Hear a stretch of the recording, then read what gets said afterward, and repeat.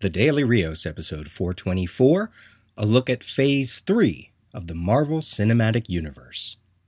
Wakanda forever! What do you stand for? Are you an activist? What are your city plans for? Are you an accident? Are you just in the way? Your native tongue contradicting what your body language say? Are you a king? Are you joking? Are you a king? Are you posing? Are you a king? Are you smoking bull rocks to keep you open? Because a king don't cry, king don't die, king don't like king. If all king get by king don't fall, kingdom come. When I come, you know why. King, I am T'Challa. It's the final episode, taking a look at the Marvel Cinematic Universe lead up to Avengers Infinity War. Hey all, this is your host Peter. Phase 3. We have Captain America Civil War, Doctor Strange, Guardians of the Galaxy Volume 2, Spider-Man Homecoming, Thor Ragnarok, and Black Panther. Now, as before, these are not reviews. I'm not doing a synopsis of each movie. I'm assuming that you've seen them, and what I'm going to do is detail standout little bits of information that might be of use leading into Avengers 3. Now, I enjoy making these connections, whether they are intentional or not, and Phase 3 certainly continues that trend. Although this is the phase I'm least familiar with, probably because I've had less opportunity to see these movies on multiple viewings, right? And two of them, Thor Ragnarok and Black Panther, this is the first time I'm seeing these movies. So that's right, I missed Black Panther in the movie theaters, and I'm still mad about it. This is also the phase that mixes things up a bit, I feel, in terms of how the movies are put together, or in how they sometimes tangent off into new areas of the Marvel Cinematic Universe. Most notably, I think of like Doctor Strange introducing magic in a major way, and then the team up with Sony to make Spider-Man. That's a little departure, but not really. And then you have the offbeat nature of Ragnarok, Thor Ragnarok, and the new mega popular corner of the Marvel Cinematic Universe with Wakanda and Black Panther and his supporting cast. A new hero for a people that certainly deserve one. So we start with Civil War, Captain America Civil War, and I just have bullet points here. These are not fleshed out. So let's see what kind of thoughts they bring out. So 1991 is where the movie picks up. We have Hydra. We have the book that controls the Winter Soldier. Now, the character of Bucky was tested on in First Avenger, Captain America First Avenger. That's where Steve found him when all the people were being held as prisoners. He found Bucky strapped to a table, so that was kind of like the beginning of possibly his transformation into the Winter Soldier, so that's kind of cool. The Winter Soldier is going after someone in a car, and we'll find out later that those are the Starks, Howard Stark and Maria Stark. Then the movie jumps to the present, where the new Avengers of Captain America, Scarlet Witch, Black Widow, Falcon, and of course, I think War Machine was included in that, but he's not here right now. They're going after Crossbones. And it made me think, oh, right, we set up Crossbones in the last movie, but then he's quickly done away with, within the first 10 minutes of the next movie. And that's something that actually happens a few more times. So I'll point that out when we get there. Now, this is the movie that is affectionately called Avengers 2.5, because not only do we have the new Avengers, but we have Tony Stark as well, trying to clear traumatic memories, or showcasing a device that could clear traumatic memories. And we see a young Tony Stark with some anti-aging special effects by the Marvel Universe. He's at MIT with the September Foundation grant that will lead into Spider-Man Homecoming, I believe. Pepper is gone. Her story is written, between the movies, which is kind of weird. With the accident that happens while they're chasing Crossbones, Scarlet Witch makes him go boom.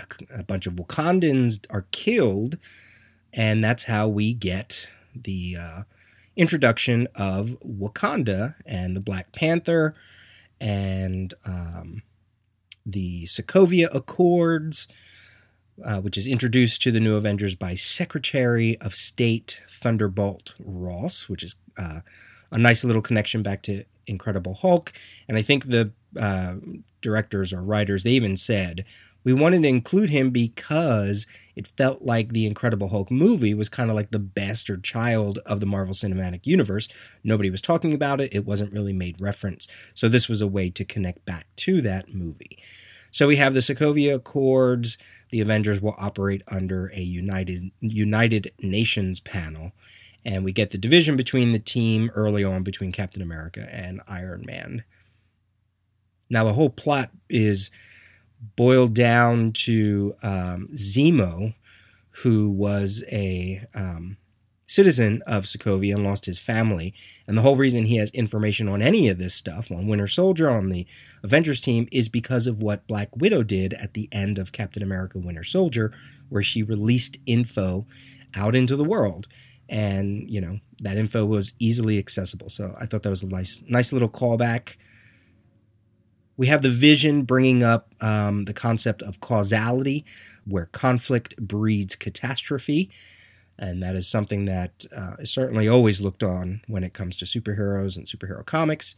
Tony says we need to be put in check. He's comparing it to what happens. He's comparing it to what happened when his weapons were being used by others. And Steve says, well, that was your choice to cancel the arms manufacturing side of your company, and this is different. We don't have a choice if we decide to side up with the United Nations. And like the Civil War book, I'm not really sure who's right or wrong, in the sense that I feel like either one of these characters could have flip-flopped to either side. Like, I feel where, you know, the way Tony made fun of the government in Iron Man 2 and where he was at the end of Iron Man 3, this was quite a big jump. And I know we get that at the beginning of Civil War and with Age of Ultron. You know, he's constantly always, I don't know, his goalpost keeps moving. So it's a little expedient. It's a way to get the chess pieces where they need to be. So whatever. Do they really make sense? I don't know. It makes sense for this particular plot. It is a Captain America movie, so you have to give him the side of the quote-unquote right. So at Peggy's funeral, we get Sharon Carter saying the words or the phrase of compromise where you can. When you can't, don't. If the whole world is telling you to move, you say no, you move. Which was a Captain America phrase from the Ultimates, I think, or no, maybe from his regular book. I'm not sure. But we get the personification of this later when one of the Dora Milaje confronts Black Widow with Black Panther looking on, and she says, move. And I thought, oh, look, there's a simple version of move or be moved. I did write here, how did the signing up for the Accords differ from when Steve signed up for the Army? Isn't it somewhat the same thing, where Captain America was under the Army, or he was under SSA, or he was under SHIELD, although he did have issue with being their lackey, so I can kind of see his progression. By the end of this movie, we'll see that the whole thing was about vengeance or revenge. And there's an early phrase, early dialogue with Black Panther where he says, death is not the end. You go to the green veil where you can run forever. He's talking about his father. And then he says, I am not my father. I'll kill him myself. And he's talking about Bucky, who is being accused of blowing up the United Nations meeting, which killed T'Chaka, T'Challa's father. There are some really great action sequences in this movie. I think more so than Winter Soldier. I do like the whole staircase sequence, the car chase sequence, the airport sequence. They're not the most glorified settings, and the colors can come across quite drab in a lot of these movies, but the execution is pretty damn good, and I certainly expect the same thing with Infinity War. I'm a little confused when Vision said that the Mind Gem gave abilities to Wanda. I thought no, I guess they were called enhanced, so maybe they were enhanced by the Mind Gem, and that was their way from around calling them mutants, right? They can't call them mutants. We get the introduction of Everett Ross. I like the sequence where Cap is just about ready to sign, and then Tony has to open his big mouth and say that Wanda is being held at their new headquarters, and Steve feels that it's not her just being there on her own. It feels like a form of internment, and that's when he flips and decides he's not going to sign. Widow says an interesting line to Bucky and says, "You could at least recognize me," so there's some connection there. And then the movie really blows up and becomes less of a Captain America movie when everybody goes to get reinforcements for each side. We have Widow going after Black Panther, Tony going after Peter Parker, and the introduction of Spider-Man, and Falcon saying that he knows a guy, which means Ant-Man, and suddenly the Marvel Cinematic Universe has blown up once again pretty quickly after Avengers Age of Ultron. We only had Ant-Man in between those two movies. So to kick off Phase 3 with this gave the entire Phase 3 a sense of danger and this feeling that everybody is out there for themselves, and somehow they got to find a way back again. And then obviously Hawkeye comes back into the mix as well by this point in the movie. And I feel that idea of putting the chess pieces where they need to be is also evident when they bring in Ant-Man, because Steve says, "You'll be a wanted man if you do this," and Scott says, what else is new?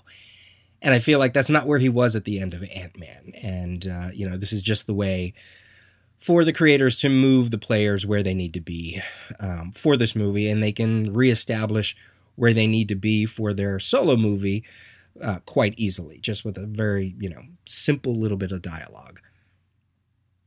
I've been talking about this for the entire trilogy of podcasts about the Marvel Cinematic Universe. The whole idea that Tony gets to fall from the sky in his armor and nothing happens to him other than maybe just a few, maybe one or two broken bones.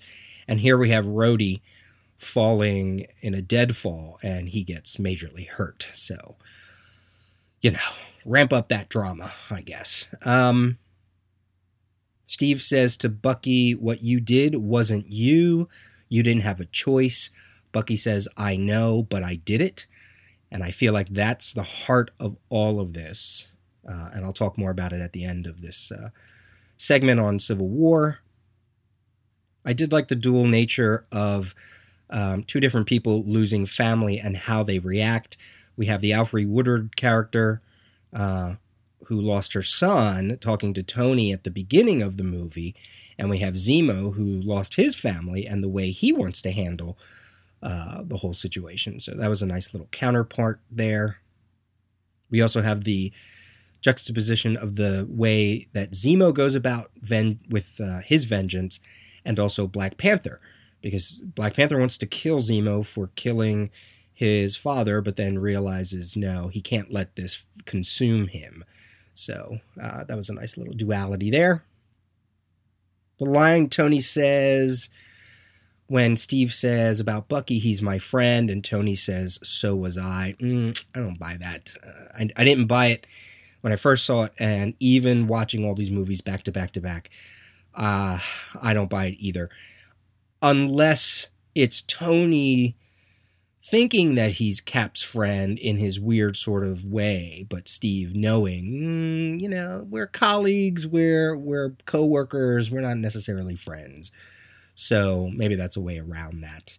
The whole fight between Steve and Tony being based around the fact that Bucky killed the Starks is interesting, but I feel like Steve should have, if he just would have brought Bucky in to begin with, especially once it was found out and figured out that it wasn't him that caused the explosion. And I know they're going after Zemo and the other, what they assume to be other super soldiers. and they feel like he's going to possibly create more super soldiers, even though that's not what he does. I feel like somewhere along the way, I don't know, maybe it makes sense because Tony is being reactionary, but I still feel, I don't totally agree with Steve that Bucky is totally off the hook. Even if he was coerced and brainwashed, you know, you got to prove it. You got to prove it in court. So, I don't know. I don't know legalese. I don't know. Just something didn't sit right with me about that either. I'm on sort of both of their sides.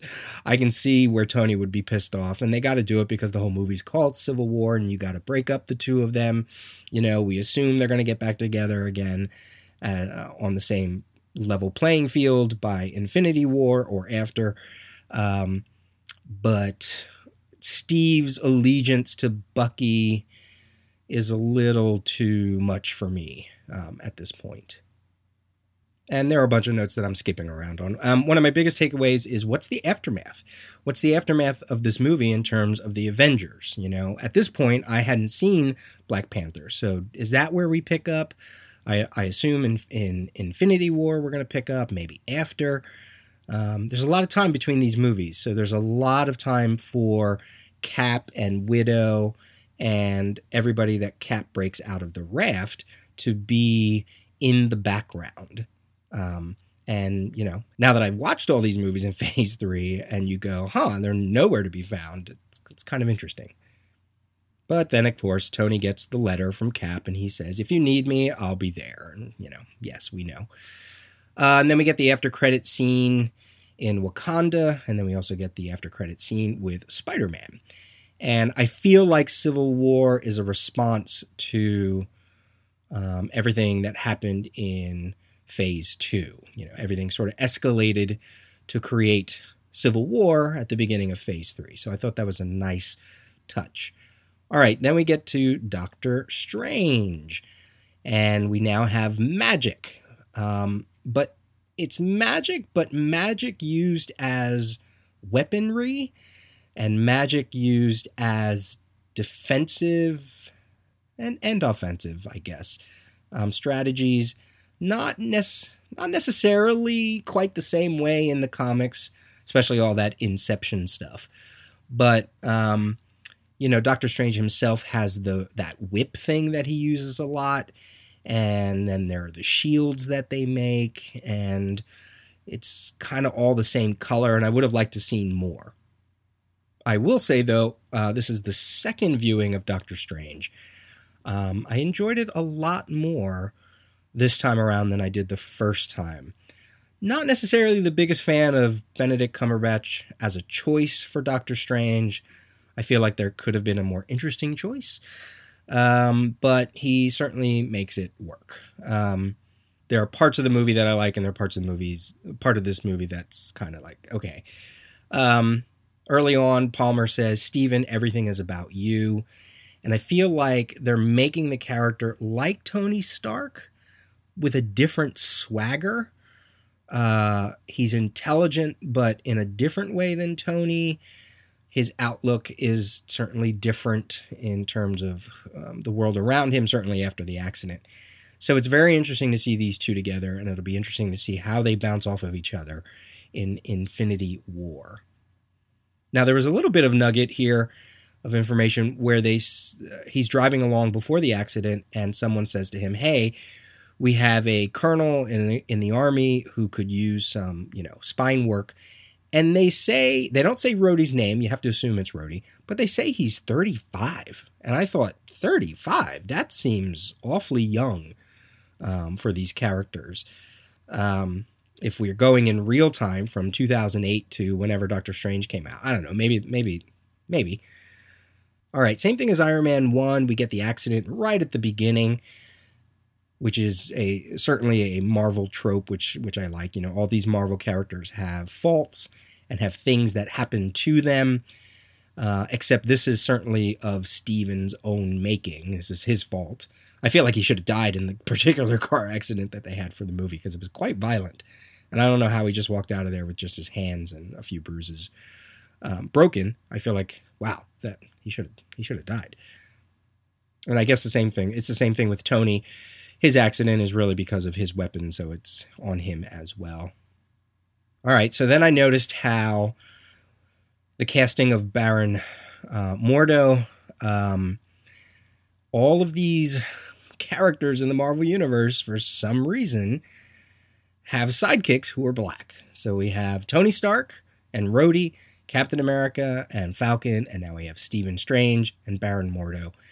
And I don't know if that's a plus. I don't know if that's the unfortunate aspect of the way comics were made. And it was something that was becoming quite evident. I feel like when that happens, it shows how representation is so needed, not just as sidekicks and as partners, but in the main roles. And again, you know, if you're wondering why Black Panther was such a success, it's because people were seeing a movie and a superhero movie that didn't just put these characters and these actors on the sidelines and as sidekicks and as, you know, villains. So, yeah, I noticed that as I was watching this movie this time. We have the comment here from the Ancient One: we are only one of many universes, the vast multiverse, maybe even the quantum realm, right, from Ant-Man. I know there was a lot of connections between those two movies. There was a point midway through this movie where I said, I have no idea who directed this movie because, you know what, in the long run, it never matters. Except for the big ones, except for the Super Bowl chapters of this serial, you know, Avengers and Captain America Civil War. I mean, these lesser movies, these little one-off solo movies, boy, it really doesn't matter who directs them at this point anymore. She also says, think of magic as a program, a source code that shapes reality. We harness energy drawn from other dimensions of the multiverse to make magic. And it made me wonder, will the multiverse factor into Infinity War with other realities, either with Infinity War or the movie after? Now that we sort of set it up with Doctor Strange, is there a way, especially with the time gem, to kind of mix the two together and, you know, do whatever it is they need to do when they're battling Thanos? It's never fully explained why Stephen Strange was so connected to the mystic arts, why it sort of latched onto him so easily. But he takes to it fairly quickly, and certainly with the cape or the cloak of levitation, that's another example of the way people around Stephen see him and the way that he's able to come to the mystic arts through his own ego and through his own study. This was another point where I stopped and thought, wow, this movie, the structure of this movie is Green Lantern, is the structure of Green Lantern, where you get this outcast, basically, who comes into something that has been going on for, you know, thousands of years, and they are suddenly the best at it, or at least they are, you know, incredibly adept. And then the sidekick, or the person that is in charge of their training or introducing them to this concept, you know, works with them, but eventually switches over by the end. So you can look at Baron Mordo, and you can look at Sinestro being the same. We also get this idea of this sort of nebulous, otherworldly being that could cause harm. So we have Dormammu in this movie, and certainly Parallax was sort of the same way. This whole idea of conjuring power, right? The way that Doctor Strange conjures his power, and the way he has to come to the power is similar to the way that Hal Jordan has to do it in the Green Lantern movie. So, not talking quality, I'm just talking structure. There are a lot of similarities between the two in terms of... So this movie's a little different than some of the other Marvel movies. Well, maybe not, but how a lot of the Marvel movies, when they end, they always end with the hero battling their counterpart. So you had Iron Man and the Ironmonger, you had Captain America and Red Skull, you had the Hulk and the Abomination, Thor and Loki. And in this one, we have Doctor Strange and whatever the villain's name is, because I don't even remember. But off to the side, you have this Mordo character who's going to go bad. And has that happened in other movies, Marvel movies, where the sidekick goes bad? Not necessarily. War Machine doesn't really go bad. Bucky goes bad, but that's a different situation. So I feel like that's why the structure to Green Lantern is very prominent here. Especially when you think about at the end where he's battling Dormammu, or when he's even battling the main villain, the lackey. I feel like Strange should not be a match for him because he's not all that well versed. And yet he can hold his own. A couple other comments here. Time is the true enemy. Time kills everything. We are tiny momentary specks in an indifferent universe. We learn that there are sanctuaries in New York, London, and Hong Kong, because you got to get those those special places where this movie's going to make a lot of money, I guess. Doctor Strange totally pulls a Superman 1 on Hong Kong by zapping time back and restoring it. I don't know why anybody doesn't look at that and go, wait, that's not right, but I get it. He has the time gem. We gotta introduce the audience to the time gem, and this is the way to do it. And they talk about how you can't violate the natural law because there will be consequences. The bill comes due. There will be a reckoning. So we'll see if that takes any place later. And then we have the credit scenes with Thor and Loki coming to New York, looking for Odin, which is a spinoff into Thor Ragnarok. And then you have Baron Mordo killing one of the other quote-unquote sorcerers from earlier in the movie, and he says there are too many sorcerers. So he's clearly on the dark path.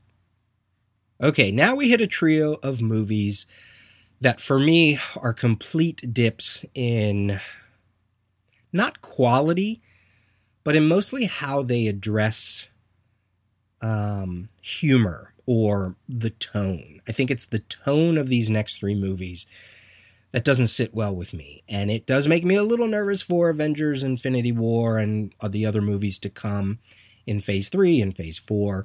We've kind of moved away from quippy Tony Stark, Robert Downey Jr., Joss Whedon kind of humor, which, sometimes I like and sometimes I'm not fond of. And we've gone into this a little pretentious, a little bit martyrdom, a little bit bougie.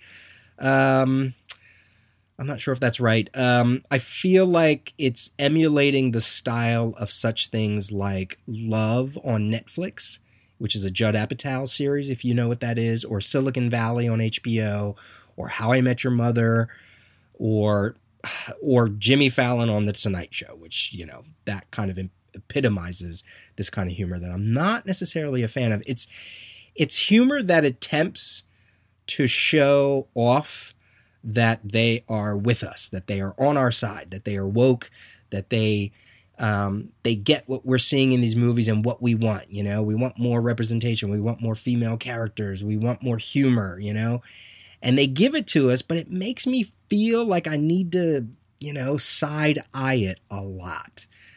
I don't know. I don't know what I'm trying to say. I feel like everyone is on board with the development of these movies, and they're all in it in terms of what the director may want to do. But I feel like if someone questioned a vision or the tone of the film or some kind of representation thing, that those people in charge would suddenly get offended and turn it around and make it about themselves. I don't know, like it would be an attack.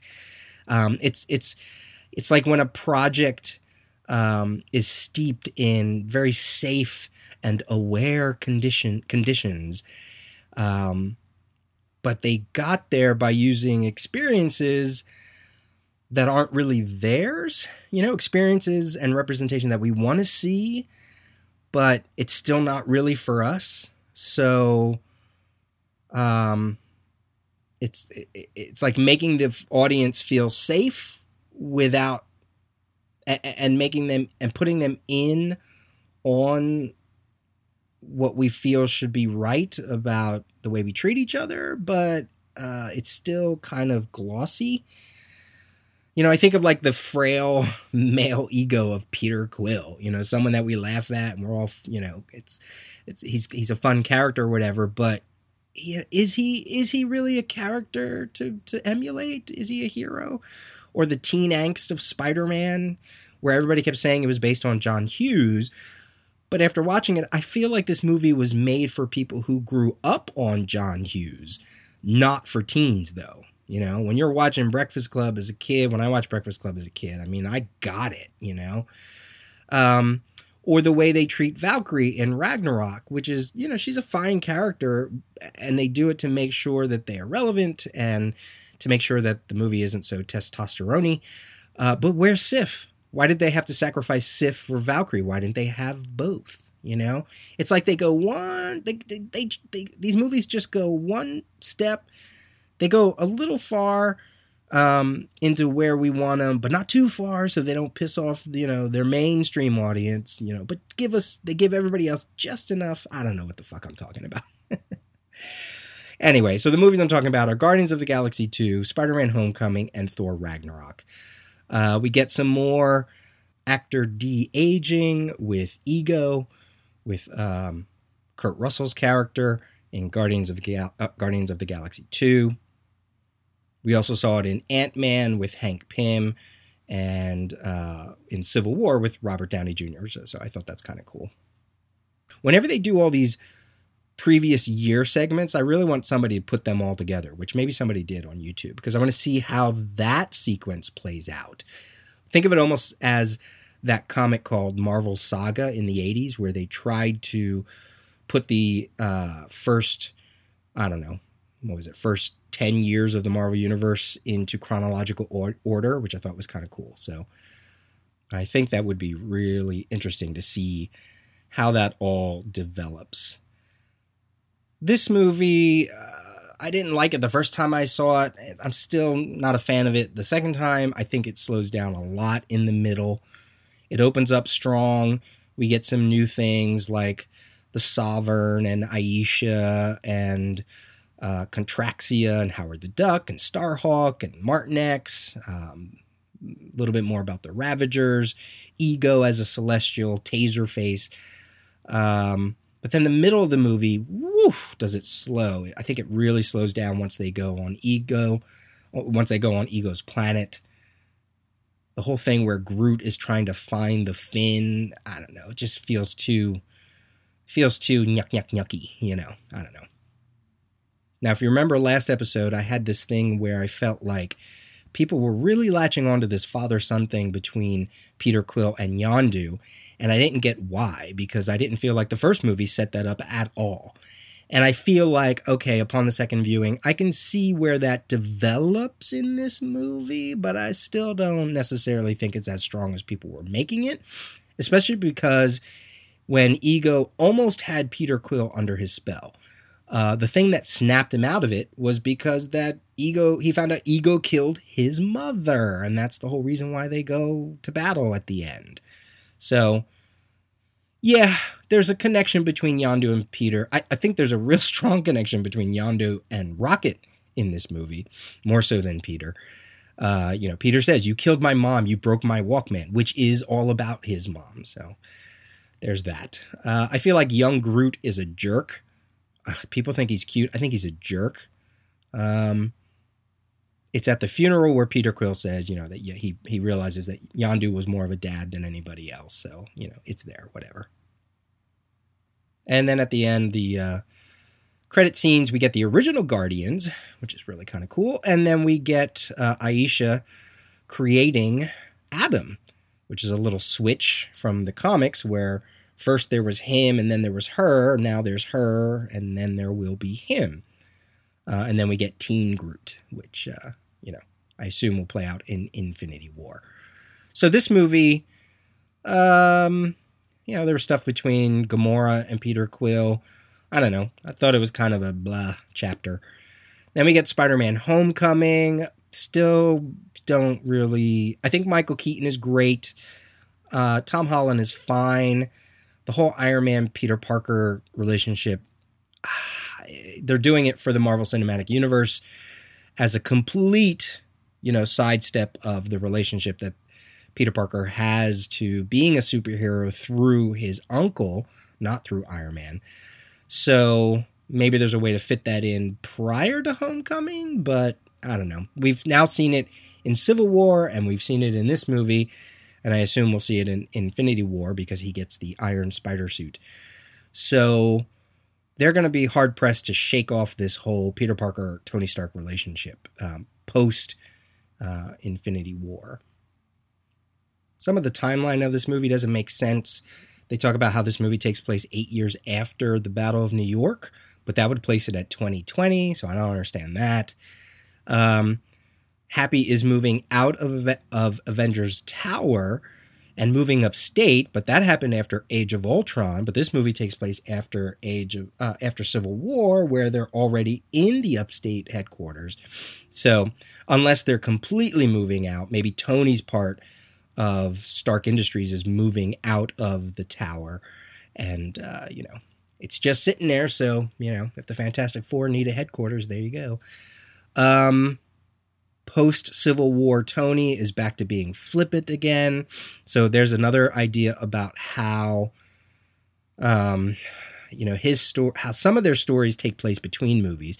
And we get Pepper, she's back, and suddenly they're engaged, but yet at the beginning of Civil War they were broken up. And everybody's kind of like, okay, whatever. I don't get that. I didn't like the whole Karen AI inside Peter's suit. I even wrote down that I kept falling asleep during this part. Yeah, whatever. Not necessarily a fan of this movie. I did want to make mention, though, in Civil War, Peter talks about being Spider-Man, and I feel like it's the closest thing to Spider-Man that we get. When he says, when you can do things, but you don't, and then the bad things happen, they happen because of you. And I felt, that's a very Spider-Man thing. And it also hits Tony. And I have to imagine that's something that's going to play out with Infinity War. All right, then we get to Thor Ragnarok. This movie felt like it was like 3 different movies all in one. It's Ragnarok, it's Guardians, it's Doctor Who, it's Planet Hulk, it's Flash Gordon. I was not a fan of this movie at all. And I'm going to tell you why. Because I feel like... All right, so when Edgar Wright wanted to make Iron Man, it was too early in the development of the Marvel Cinematic Universe for them to allow a director of such, vision that Edgar Wright has to really do what he wanted to do for Iron Man. But they kept saying the director of this movie, it was all about his vision and what he wanted it to be. And that's why Ragnarok is funny and quirky and offbeat. And you got Jeff Goldblum as the Grandmaster. And you have, the ridiculous dialogue of the Hulk, which I did not care for. So I'm like, oh, okay. So he gets to put his directing style onto this movie. Because it's phase 3. But when I was watching a lot of the outtake scenes and the deleted scenes and some of the behind the scenes videos compilations that they had, and the director was really jokey. And now all the other people were like, oh, it's so fun to work with him because he's so zany and crazy and wild. And I'm like, wait a minute. Was he making a movie, or was he making a movie about himself making a movie? I mean, he put himself in it, right? He plays Korg. I don't know. Something kind of really rubbed me the wrong way about this movie and about the way the director, all those behind. I don't know. It just felt like quirky just to be quirky. Felt a little bit maybe like a vanity project, and yet it still hits a lot of the beats that we've seen before. This movie's not. It's a different Thor movie. I'll give you that, but it's echoing a lot of what Guardians did. So. And I felt that real early in the movie. Not only in the tone of it, but the color, the way it was filmed. I wasn't a fan of this movie. A lot of stuff happens very quickly just to, again, put the chess pieces where they need to be. The Warriors 3 are killed. Mjolnir is destroyed because we got to get the power into Thor. We have Hulk's... involvement in this movie to explain where he went after Age of Ultron. But again, is this a Hulk that we've seen in the comics? No, and I guess it doesn't have to be, but there was something about it that I was like, I don't like this Hulk. We find out that everything that Thor knew about his heritage is a lie, which is an echo to Loki finding out his heritage in the first Thor movie. So it kind of brings them on common ground for the first time. And it gives them a different relationship for this movie, right? So they're not adversaries like Thor 1. And the next time we see him, he's a different Loki, with Dark World. And now they're on different footing again. So it makes me feel like they've maybe come full circle, which kind of feels like, Loki better watch out for Infinity War. This is the Thunderstrike version of Thor, I feel, with the short hair and the way his costume looks, and he has that mace thing. I feel like, we've gone Thunderstrike now. Thor has his own black sidekick in this movie with Heimdall. There it is again, that whole Marvel Universe doing that whole trope. I wasn't a fan of the third act fight on the Rainbow Bridge. Everybody always says that superhero movies, that third act fight, they don't mean anything. And I disagree with that. Like, I feel like in most superhero movies, sometimes they really do mean something. In this one, because they kick in that song from Led Zeppelin, I think, right? But it's just random acts. It's just random violence. There's no stakes here. There's no stakes here. We know what's going to happen. There's no stakes because they unleash Surtur to destroy Asgard because that's what they want him to do. So is Surtur around? Did he blow up with Asgard? I feel like, I don't know. There was a lot of style to this movie and not a lot of substance. It really was about putting Thor where he needs to be so that we can lead that into Infinity War. So that's about all I want to say about that movie. All right, then we get Black Panther. First time I've seen Black Panther. And yes, it is good. It does follow the Marvel formula.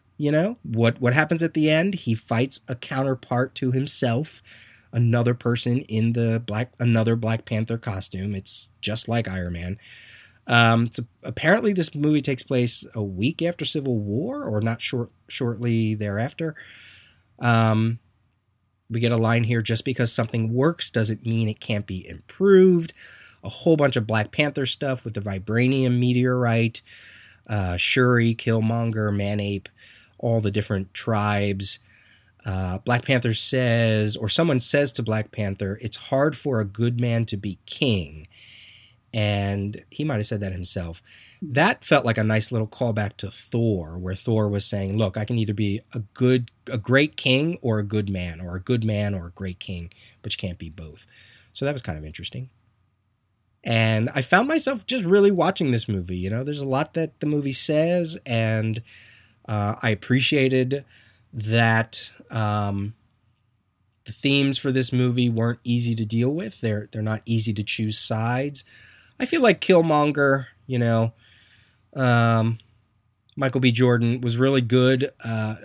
Sometimes it felt a little expedient, a little too different, or that he could invade Wakanda like that quickly, that he could, just come to Wakanda. I don't know. It just all felt, I don't know. Part of me feels like this would have been a better Black Panther 2 than a Black Panther 1.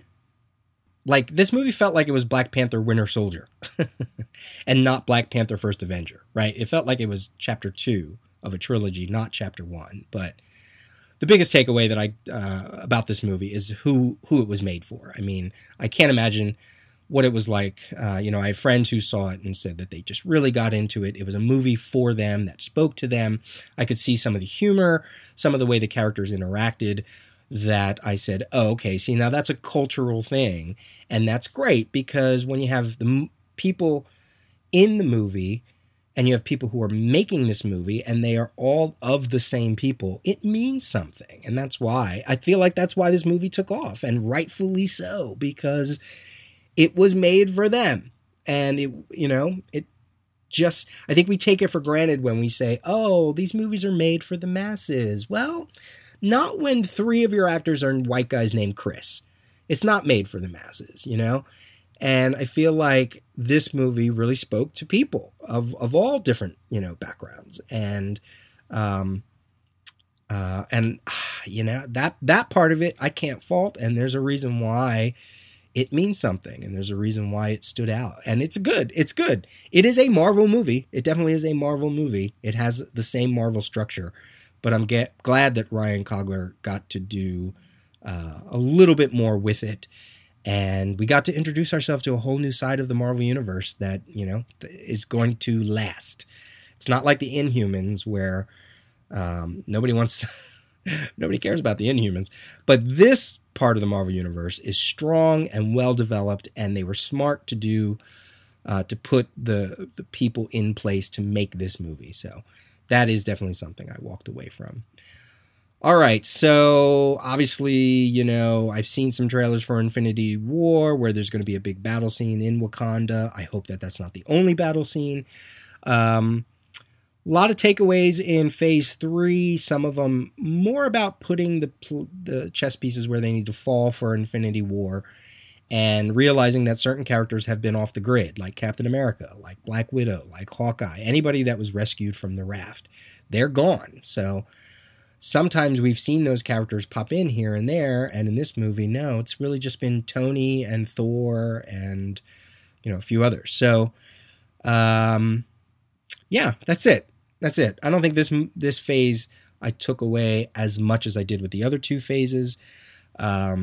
Again, because I felt like this phase was going in different directions and expanding, and, Infinity War will bring us all back together. So hopefully you enjoyed this little trilogy of episodes. If you haven't seen Infinity War yet, thank you for indulging me in doing that.